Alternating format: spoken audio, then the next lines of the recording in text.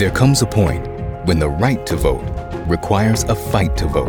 MSNBC Films presents Battleground Georgia, a story that explores the ugly history of voter suppression and how Georgia is leading the charge against it. Something has to change. The old South is being replaced by the new South. Battleground Georgia, part of the Turning Point documentary series from executive producer Trevor Noah. Sunday at 9 p.m. Eastern on MSNBC.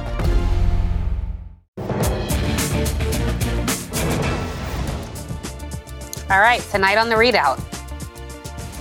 Our nation is barreling once again towards crisis, lawlessness, and violence.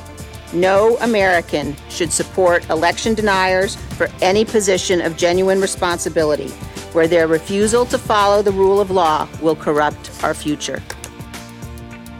All right, the Cheney defeat and what it tells us about the Republican Party. I'll tell you what it says, that election deniers and conspiracy theorists are no longer the party crashers. It is clearly their party now.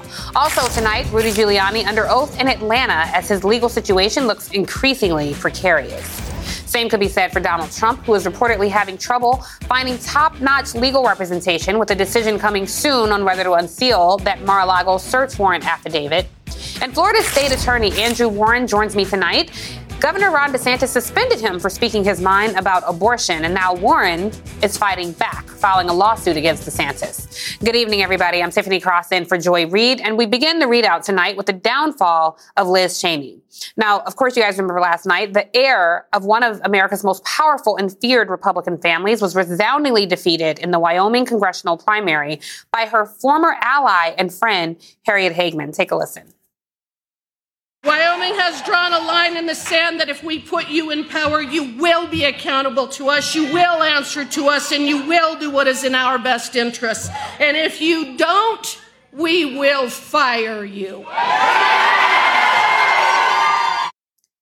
Okay, so when Liz Cheney, the daughter of the two-term Republican Vice President Dick Cheney, last ran in 2020, she won the party primary by a resounding 73%.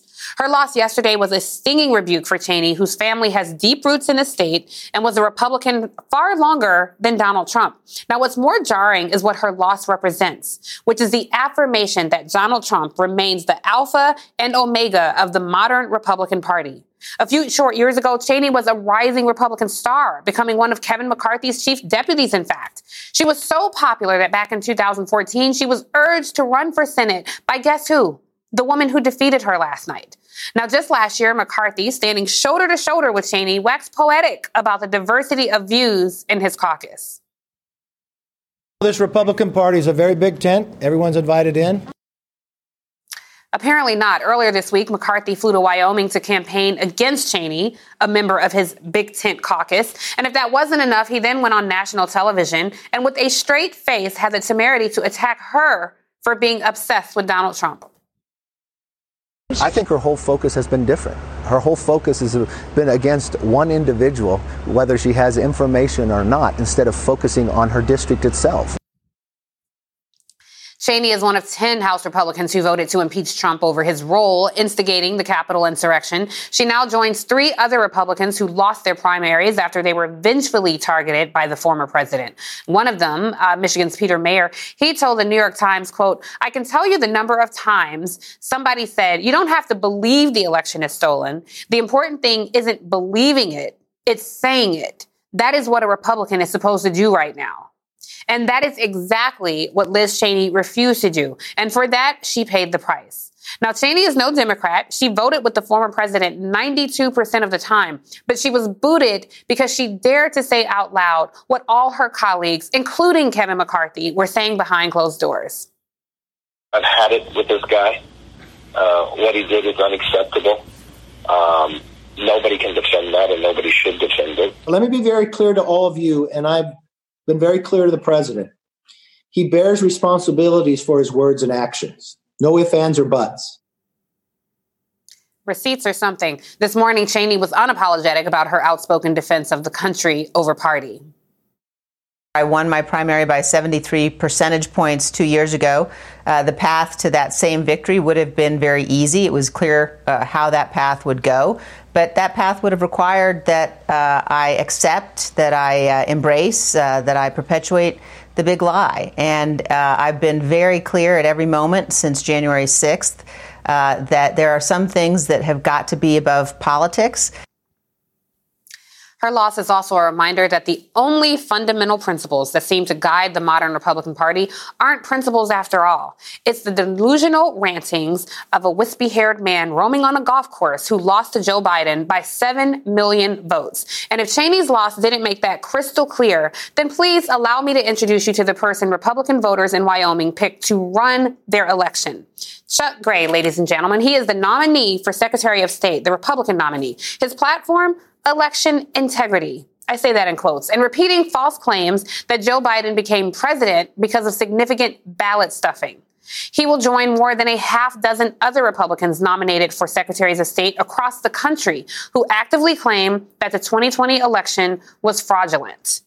Scary times. Joining me now is Charlie Sykes. He's editor-at-large of The Bulwark and an MSNBC contributor. And my old pal, Crystal Ball Alex. I think this is our first time sharing the screen together. Former Biden White House Deputy Cabinet Secretary and also an MSNBC political analyst. Very happy to have you both here. Charlie, I got to kick this off with you because 10 House Republicans voted to impeach Trump for his role in inciting the mob, Capitol Hill, as you know. Only 2 have survived their primaries. Honestly, I don't understand why these voters are so loyal. It's almost as if they think he's Jesus. And who said it better than I could? Adam Kinzinger. Take a listen. You have people today that literally, I think in their heart, they may not say it, but they equate Donald Trump with the person of Jesus Christ. And to them, if you even come out against this amazing man, Donald Trump, which, I mean, obviously quite flawed, you are coming out against Jesus, against their Christian values. And when you go after their religion, that violates the depth of who they are. And I've been kicked out of my tribe, and that's okay. Charlie, the Republicans have turned a demon into a deity. Why do you think they are so blindly loyal to this man? What is the one central theme that he was able to unite so many people to follow this MAGA cult? Well, as you mentioned, this is not a party about ideas or a party about policies. It has become a cult of personality. And right now, the party line is that the election was stolen. He has turned the big lie into the absolute litmus test. And that's what the whole story of Liz Cheney is about, you know, and to that larger point, there's no longer any doubt what the Republican Party is. Whatever vestiges the party had of resisting Trump have been wiped out, with the exception of Georgia. Trump-backed candidates, election deniers, have essentially run the table, and not just Trump loyalists, but in many cases the most extreme versions of that. And that's what makes what happened to Liz Cheney so epic, that she not only lost yesterday, she lost by nearly 40 points, and it was actually worse than it looks, because she clearly got a number of Democratic voters who crossed over. So among Republicans, it was even uglier. So as a never Trumper, I think there's no other, there's no other thing to say other than, Trump resistors in the Republican Party have been beaten. They have been routed. They have been pummeled. And you're seeing that. Otherwise, Liz Cheney would have done better. So the question is, what does she do now? And, I think that's going to be an interesting story. But the idea that somehow the Republican Party can be resurrected from this, or has some rational core, some quiet, core that is still resisting of Donald Trump. No, it has become a full-on totalitarian, authoritarian cult of personality. And I think that's going to become even more dramatically apparent in the next 2 years. And I wonder, Charlie, if this will encourage more Republicans who maybe have not spoken affirmatively of Donald Trump, but have stayed quiet. I wonder if it will push them further into the MAGA cult, because you have candidates running across the country, and not everyone has said they're, a pro-Trump Republican. But seeing the writing on the wall, I wonder if they will sink deeper into it. What's your take there? Well, and in that quote that you had from Peter Meyer from Michigan, that you understand that you don't have to believe it. You just have to say the words. Yeah. You have to bow the knee. But also, I think it will drive more Republicans, normal Republicans, college-educated Republicans out of the party. Any of them, there are still Republicans who I think have held out some hope that there was a spark of rationality, and that's gone. And so many of them are going to leave. They're going to become independents. They will vote for Democrats, or they will just simply drop out of politics. And that's where I want to bring you in, Crystal Ball, because that's the concerning thing, right? Like, I was very frustrated in 2016 and beyond, really, when you heard so many Democrats saying, I can win those Trump voters, I can win those swing voters. And you kind of want to look at the base of the Democratic Party and understand how disrespected that must have made them feel. So I do wonder where these politically homeless folks will go, and will we see the Democratic Party shift and try to make them feel welcome and roll out the red carpet? Because most of these folks were not anti-Trump policy. They were anti-Trump, the tweeter. They were anti-Trump saying the quiet part out loud. Like we saw Liz Cheney, she voted with him a majority of the time. What do you think about that when it comes to Democrats? Yeah, well, I think your analysis is right. What we saw last night in Wyoming is a conservative leader in Cheney who was principled and finally stood up to impeach the defeated ex-president who was solely responsible or directly responsible for the insurrection. And she paid for it. She lost her race. She put her country over her party. And that's very rare among Republicans nowadays. Obviously, I don't agree with her politics. Like you said, she voted some 94% of the time with Trump, but she stood up to him. And she lost. And I think what that tells us about the Republican Party is it's really turning into this ultra MAGA party or this extreme MAGA party. These are the election deniers, the conspiracy theorists. This woman who beat Cheney actually said and believes that Joe Biden is a human trafficker. I mean, these are some wild people, some crazy stuff. This is the insane in the membrane caucus of the Republican Party, right? And they're also dangerous. They're extreme when it comes to abortion. They're extreme when it comes to voting rights. And you've got this split screen moment. To your question, I think what you're saying is this infighting over the future of the Republican Party on one hand. But then if you look at the Democratic Party, they are really getting into array. They are passing meaningful legislation, major wins. Just yesterday, the president signed the Inflation Reduction Act. This is the largest climate change legislation in world history. It's one win after another led by the president and Democrats. And the last point I'll make about this is I'm here in Pittsburgh right now for the start of the Netroots Conference, which is the big conference that brings together thousands of activists around the country. And you feel a sea change. You feel all of this energy and momentum building on the Democratic side, whereas on the Republican side, you've got this infighting. They don't know where the future of the party's going. And you've got Trump lurking in the background the same way he lurked on that debate stage when he was up against Hillary Clinton. Yeah, I think the baffling thing about all this for me, Charlie, is watching this play out in real time. I want to revisit Kevin McCarthy when he, soon after the January 6th riot happened, and he engaged in this back and forth with Donald Trump. And I think that was the last time we saw Kevin McCarthy's spine. If you've seen Kevin McCarthy's spine, please let me know. But take a listen to this exchange, and then we'll talk about it on the other side. When they started breaking into my office, myself and the staff got removed from the office. In doing so, I made a phone call to the president, telling him what was going on, asking him to tell these people to stop, to make a video and go out. And I was very intense and very loud about it. I mean, they go on.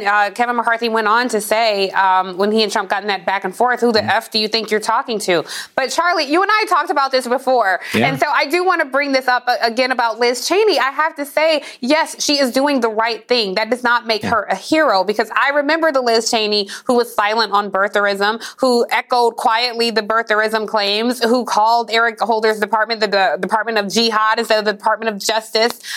She really did align herself with Trump. And so I do wonder, I feel like she bears some responsibility. We are seeing the Republican Party cannibalize. So I just wonder, when we look ahead to her future plans, maybe 2024, what would she say to Democrats who remember, who have the receipts from who she was pre-Trump? Well, I mean, she's going to have to explain that and talk about that, as many of us do. But, you know, the fact is that when it came down to this moment where democracy was at risk, she was heroic.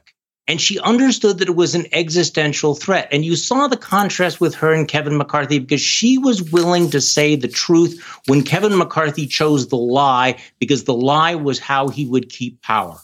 And maybe the bar is low, but in the Republican Party today, a willingness to speak truth is heroic. And, because you are willing to give up power, you are willing to give up the prestige, you are willing to, be alienated from your friends, your constituents, your donors, your allies. She paid a tremendous price about that. But I'm really glad you're playing some of these sound bites from the Ted Cruzes, the Lindsey Grahams, and the Kevin McCarthy, because they all know. They know who Donald Trump is. They know what Donald Trump has done. They know the threat he poses to the country. But when it came right down to it, and they had to choose between power and their party and the country, they threw the country under the bus. Liz Cheney was unwilling to do that. Well, I take your point. I think a lot of people out there agree with you. I would just say, well, folks like Liz Cheney and others are losing, their donors and their positions. There were Republican policies that caused people to lose their lives. And so it's hard to look at her as a hero for finally doing the right thing. But Twitter always agrees with you, Charlie, every time we have this conversation. So I'll leave it at that. Thank you so much here for being here, Charlie Sykes. And Crystal Ball, so great to see you. Looking forward to seeing you soon. And coming up next on the ReidOut, it was, what was that? Bad guy Rudy Giuliani sneaking out. It looks like he's avoiding the cameras after 6 hours of testimony before a special grand jury looking into election interference in my neck of the woods down there in Georgia. When has Rudy ever avoided the cameras? We're going to talk about that on the other side. The ReidOut continues right after this. Today and every day, Planned Parenthood is committed to ensuring that everyone has the information and resources they need to make their own decisions about their bodies, including abortion care. Lawmakers who oppose abortion are attacking Planned Parenthood, which means affordable, high-quality, basic health care for more than 2 million people is at stake. The right to control our bodies and get the health care we need has been stolen from us. And now, politicians in nearly every state have introduced bills that would block people from getting the sexual and reproductive care they need. Planned Parenthood believes everyone deserves health care. It's a human right. That's why they fight every day to push for common-sense policies that protect our right to control our own bodies and against policies that interfere with decisions between patients and their doctor. Planned Parenthood needs your support now more than ever. With supporters like you, we can reclaim our rights and protect and expand access to abortion care. Visit PlannedParenthood.org/future. That's PlannedParenthood.org/future.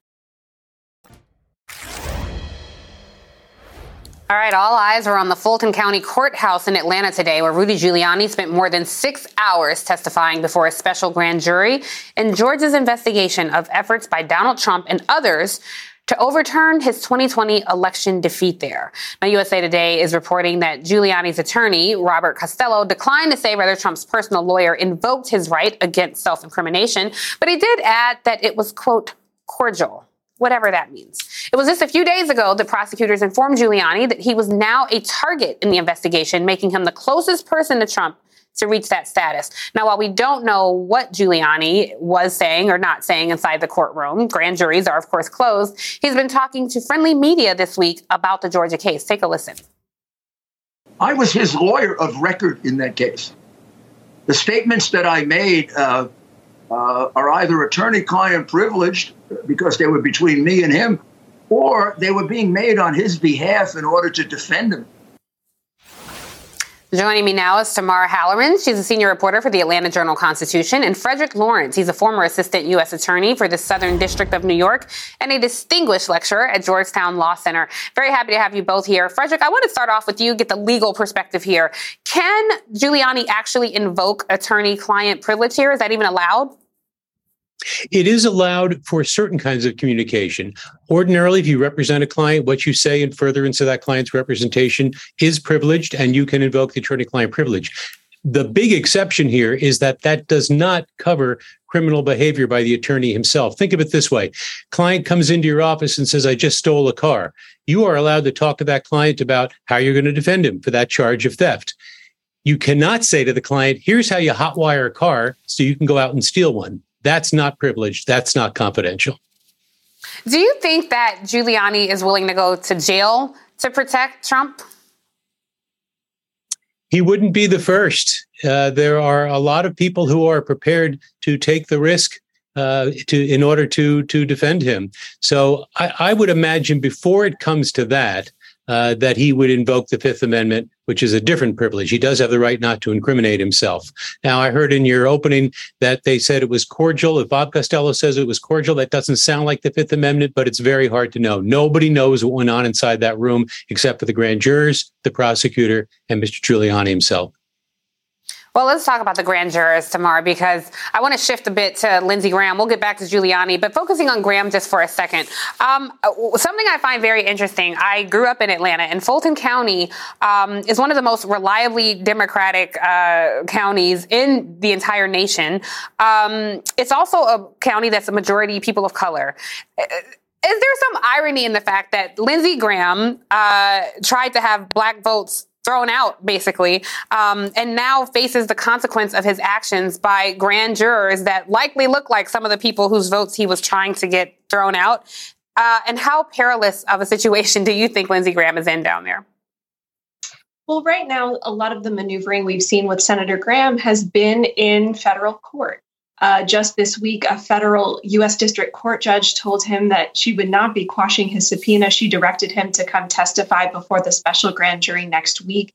He's asking for a pause in that so he can appeal this ruling up to the conservative 11th Circuit Court of Appeals.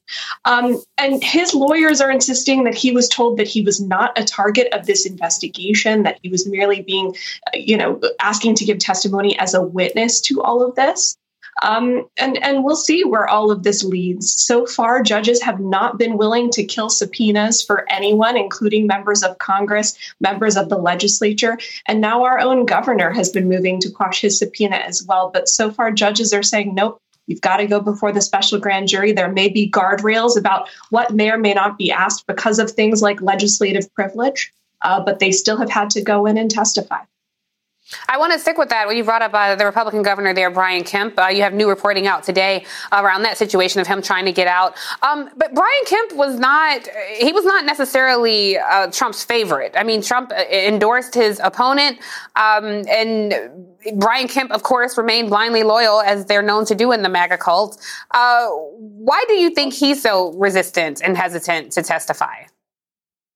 It seems like there's been a real communication breakdown between the governor's office and the Fulton DA's office about kind of the questions, the types of questions that could be asked, the circumstances, kind of what is under oath, what's on the record, what is and is not allowed to be asked. And remember, the governor is up for re-election this year. He faces Democrat Stacey Abrams in a rematch of their 2018 match against each other.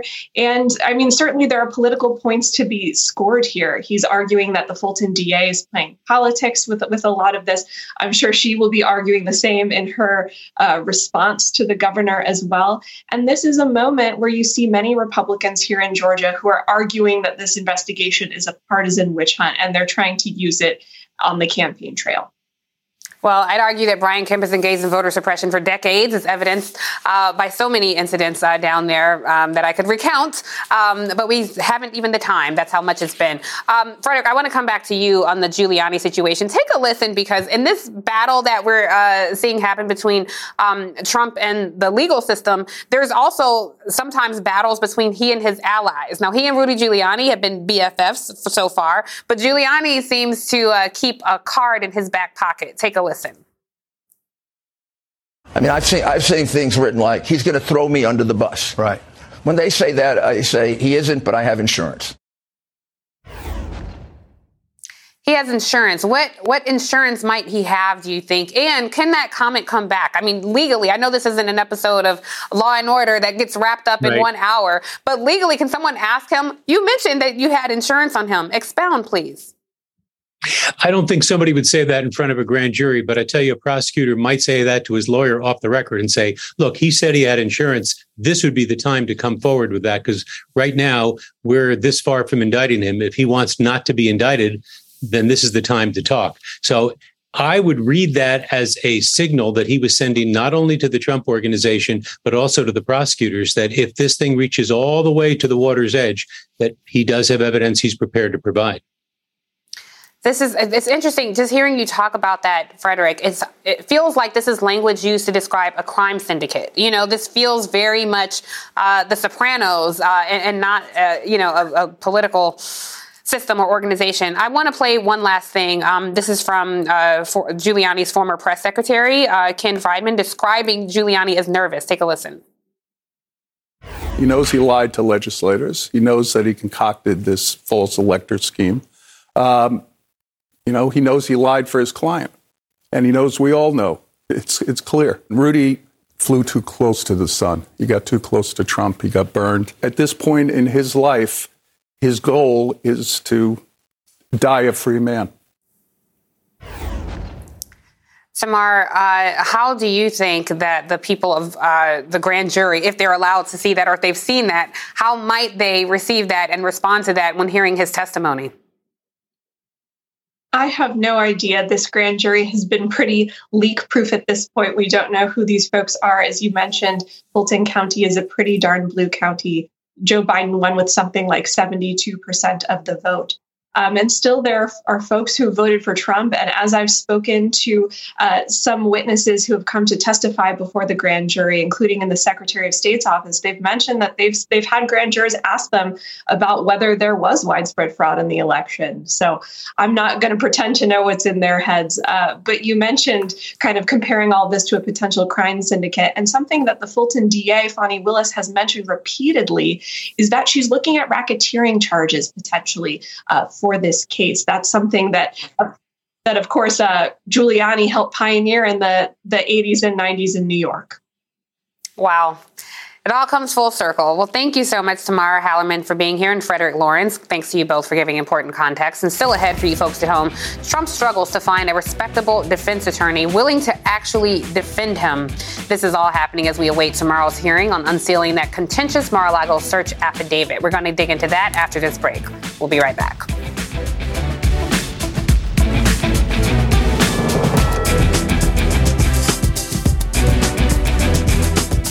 Alpha 19er, commence Wi-Fi device checklist. Laptops, on. TVs, streaming. Game console, consoling. Smart thermostat, set for cuddle time.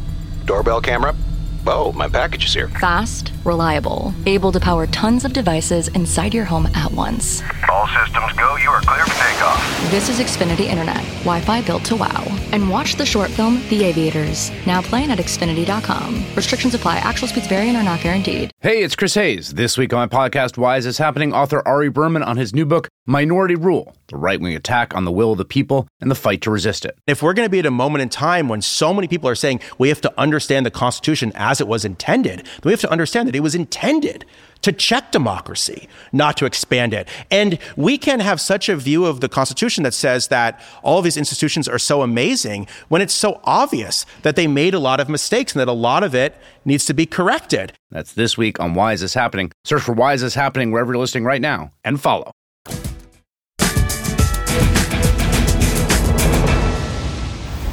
All right, a hearing tomorrow in Florida could determine if we see another key document relating to the FBI search of Mar-a-Lago. The federal judge who approved the search warrant will hear arguments on whether to unseal that affidavit that the federal investigators used to justify the search of Trump's Florida compound. Now, the former president says he wants the document released, quote, immediately, while the Justice Department actually opposes the move. They cite an ongoing investigation and argue that it contains highly sensitive information about what witnesses and other information required by law to be kept under seal. Meanwhile, as the former president's legal problems grow, the Washington Post reports Trump and close aides have spent 8 days since the FBI searched his home rushing to assemble a team of respected defense lawyers. But the answer they keep hearing is no. Joining me now is David Henderson. He's a civil rights attorney and former prosecutor. And Barbara McQuaid. She's a former U.S. attorney, MSNBC legal analyst, and professor at the University of Michigan School of Law. Barbara, I want to start with you because affidavits are advocacy documents. Although everything needs to be true, there isn't exactly any exculpatory information. Why would Trump want this unsealed? I mean, do you think this is his way of trying to figure out who informants are? And again, this feels like we're talking about a crime syndicate and not a former president. You're absolutely right, Tiffany. I think part of this is his public relations bid. He wants to try to frame himself as somehow being, a victim and targeted and being treated very unfairly. And so this is something that he can argue about. But I think there's really 0% chance that this judge will release this search warrant affidavit at this time, because as you said, the Justice Department has said it would compromise the identities of witnesses as well as reveal grand jury material, which by law cannot be released. And so I think there's no chance. But imagine what not Trump, but his followers might do to a witness who gets identified and outed by this affidavit. We saw that attack on the Cincinnati FBI field office last week. One could just imagine what would happen to this person, whoever it may be, who is identified in this affidavit.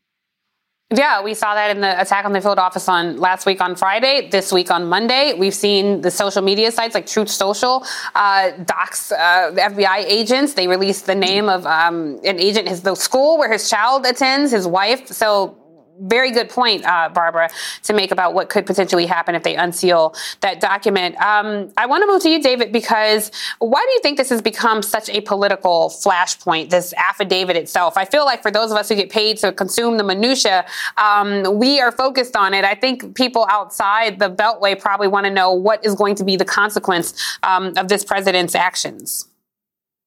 Tiffany, I think the reason it's become such a flashpoint is because of the other cases that normally force us into these types of discussions. We're used to seeing processes where prosecutors are doing things behind closed doors, and often it's to protect bad actors. We saw that in Breonna Taylor's case, for example. We've grown so accustomed to that, it's difficult for us to contemplate when prosecutors need to keep something secret for the purpose of protecting the integrity of an investigation. What this is the scene from every detective show where they go over to a judge's house. Normally it's at night or for some reason during brunch. And they say, we need to kick in someone's door, Judge. This is why. And then all that information in real life, you write it down. And the other side, the defendants, never get to know about it. And here's a reason why. If Trump knows you're coming to Mar-a-Lago to pick up boxes, the boxes probably aren't going to be there when you get there. If Trump finds out who witnesses are, you'll probably see pressure put on those people to not talk directly or indirectly. And so it's good for him to not know what DOJ is up to until they make their next move. Yeah, really good point. Barbara, I want you to take a listen to Trump's lawyer, Alina Habba, who wants to argue to uncover everything. Take a listen, and I'll talk about it on the other side. The president's position, the same as what I would advise him, is to ask them to uncover everything so that we can see what is going on. I understand the witness protection issue, but at the same time, these witnesses are truly not going to be concealed for very long. That's just not the nature of the DOJ and the FBI. So this kind of runs contrary to what you said. And here's the thing about all of this. Trump has raked in millions off of this search. He's fundraising off of this search. And you have to wonder, when so many people are watching a propaganda network, hearing misinformation and disinformation, these are hardworking people, I imagine, who are flooding his coffers on a lie. Your thoughts on what the lawyer said and the fact that he's making money off of this? Well, the best defense for Donald Trump is always a good offense. Whenever he can go on the offensive, portraying himself as the victim, it's what he does. And so absolutely, he's going to fundraise about this. And now he can pretend to be outraged about not seeing the affidavit, which never gets turned over at this stage. Charges have not been filed yet in this case. Typically, that affidavit gets unsealed shortly after charges are filed and the defendant is arraigned in discovery. And that's the point at which they can challenge it in court if they want to do that. And so this point by the lawyer that, well, it's going to be known anyway at some point, we might as well know now, I think is not a good point, because the time at which that gets turned over, if there's a witness protection issue, might be not until after the witness testifies at trial. That's the point at which the defendant gets to see all of the prior statements so that they can do an effective cross-examination. But if there's a witness safety issue, it doesn't come out until after the testimony. And that is to avoid the kind of witness tampering that David just talked about. Well, David, another thing that happened this week, former Vice President Mike Pence flirted with the idea of going before the January 6th committee. Take a listen. If there was an invitation to participate, I would consider it. If there's ever any formal invitation rendered to us, we'd give it due consideration.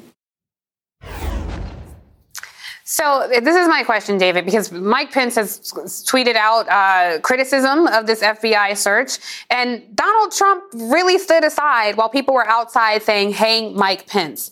The fact that he's saying he's willing to give it consideration, but also still somewhat defending this president and still falling in line with the extremist right-wing Republican GOP party that we have now is baffling to me. Why do you think that is? Tiffany, the law is a game of nerves. I tell my clients that all the time, and I've had to say it in many different contexts as a lawyer. Normally, the longer something goes on, the more pressure builds, the more people have to contemplate whether or not they want to be on the right side of history. And the January 6th proceedings have done a remarkable job of putting pressure on people to do the right thing. If you look back at a lot of that testimony, I think Pence comes out looking like a bigger hero than he actually is. And mind you, I'm a trial lawyer, so it's in my nature to think through how things really went down. They went to him and said, "Hey, just say we won the election." And he didn't just say, "No, that's unethical. I can't do that." He said, "It's hard for me to imagine that's legal. Let me have my guy check it out." And Greg Jacob come back and says, "Of course that's not legal. Are you thinking that no one just thought of that before?" And so ultimately he comes around to eventually doing the right thing, which is what I think we're seeing him flirt with here. But again, it's because the pressure is mounting and he has to think through, how do I want to look when my kids or grandkids are reading about this in a textbook one day? Too late for that. I wanted to ask you both what this might mean for a potential 2024 Donald Trump run, but sadly, we are out of time and we'll have to save that question for another time. So thank you, David Henderson and Barbara McQuaid. And coming up for you guys at home, Florida State Attorney Andrew Warren is officially challenging his recent suspension by Governor Ron DeSantis. He joins me next to tell us why it's more than just his job that's at stake.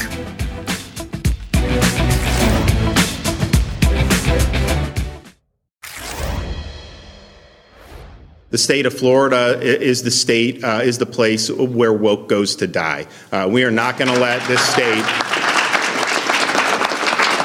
We're not going to let this state descend into some type of woke dumpster fire.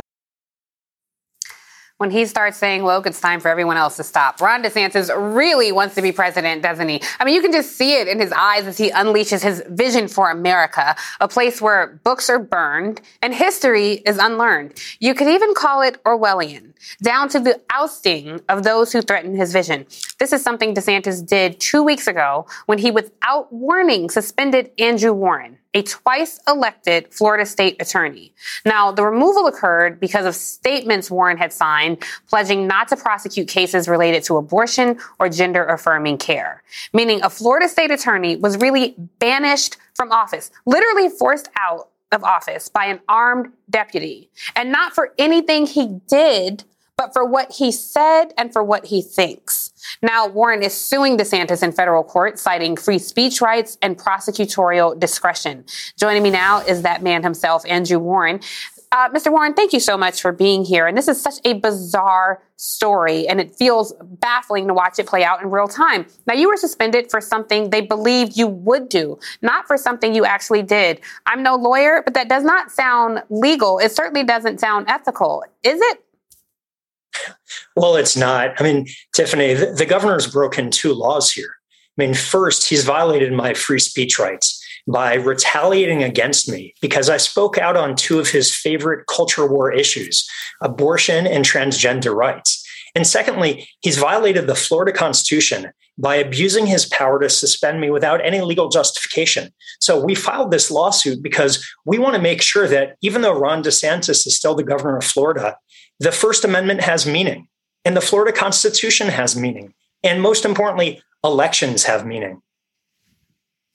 Elections do have meaning, and I think it's cast a dark shadow across the rest of the country in 2016 when Donald Trump was elected, because you're seeing folks like Ron DeSantis. Trump may die. Trumpism is here to stay, and Ron DeSantis appears to be the heir apparent to Donald Trump, and this is a play right out of his playbook, firing someone because he doesn't like them, essentially.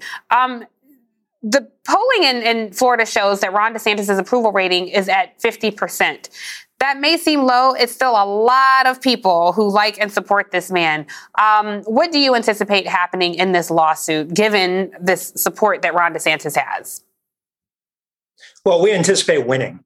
I mean, the governor exists in a political world now. So whether he's running for president or trying to out-Trump Trump or both, the fact is that facts still matter and truth still matters. And the law, most importantly, still matters. So we do expect to win this. I mean, this is not about me. This is not about one elected official being suspended. This is about our defense of democracy. Everybody, whether you're Republican, Democrat, Independent, should be outraged by this because your vote matters. And for a governor to be able to throw out your vote violates the most sacred trust of our democracy. It certainly does. And, he's doing a rally for J.D. Vance there in Florida. As a member of the press, I find some things very concerning about this. They have very bizarre media restrictions. Journalists must agree to give access to their footage to the event organizer, which is the pro-Trump GOP youth group Turning Point Action, and explain how they intend to use it. This also seems to violate the First Amendment right of this Constitution. What say you? Andrew. All right. Unfortunately, we lost Andrew Warren. But as you just heard, he is suing Governor Ron DeSantis. And we will see what happens there. We will keep our eye on it. Thank you, Andrew Warren, for being here. We will pick this discussion up on the other side of the break. All right, back with me is Andrew Warren, Florida State Attorney. Glad we got you back, Mr. Warren, because I did want you to weigh in on this campaign event that Governor DeSantis is doing with J.D. Vance. And they have very strange rules for the press, where the press has to turn over their footage to the pro-Trump group Turning Point, who's hosting Turning Point Action, and they have to explain how they plan on using the footage. I was just asking you that also seems like it's in violation of the First Amendment, and wanted to get your thoughts there. Yeah, I mean, we're seeing violations of people's constitutional rights left and right here. I mean, let's go back. We saw that so many people tried to overthrow an election on January 6th. Ron DeSantis did it on August 4th.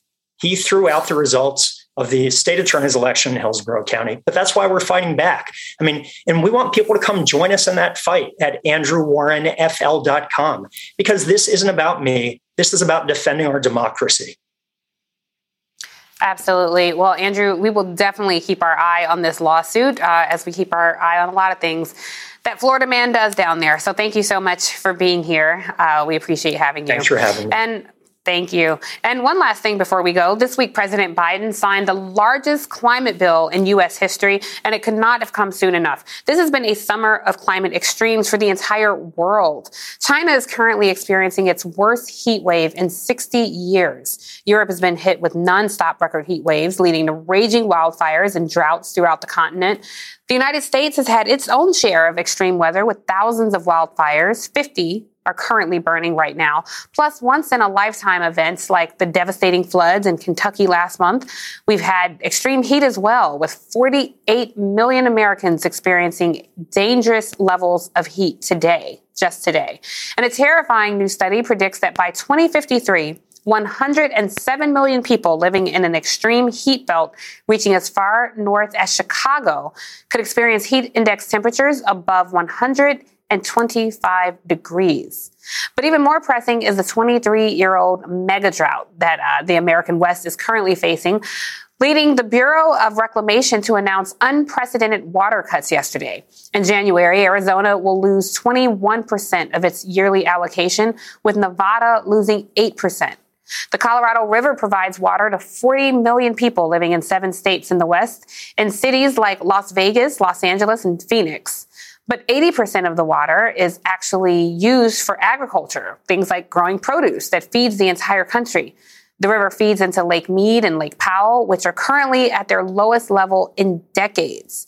Take a listen. This is NBC's Steve Patterson at Lake Powell. Just to give you a sense of the scope of this crisis, you go back before the drought, and where I'm standing right now, I'd be about 40 feet underwater. It's a great visualization of just how dire the problem is. President Biden's bill is a great first step, but we certainly have a lot more work to do. All right, that's tonight's ReidOut.